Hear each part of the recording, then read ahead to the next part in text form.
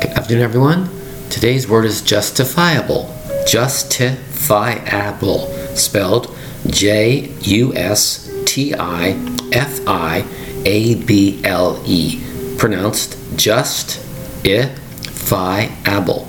Justifiable comes from the word justice, to do something correct, something in good standing, that the government and everybody agrees on. It's justifiable. For example, the ability to be totally justified about something. That's the key to that word. For example, if somebody is hurt because somebody transgressed against them or did something against them, and they felt their life was in danger and they went forward and protected themselves, that might be considered justifiable.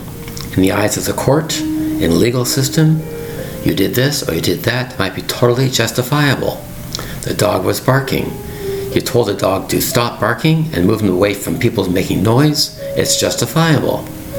It's one of those words you have to think about. What is correct and what is wrong?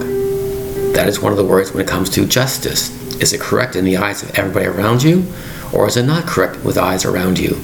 Is it justifiable to do this? Justifiable to do that? That's what you have to think about in this special situation. Justifiable. Justifiable. Thank you very much for your time. Bye-bye.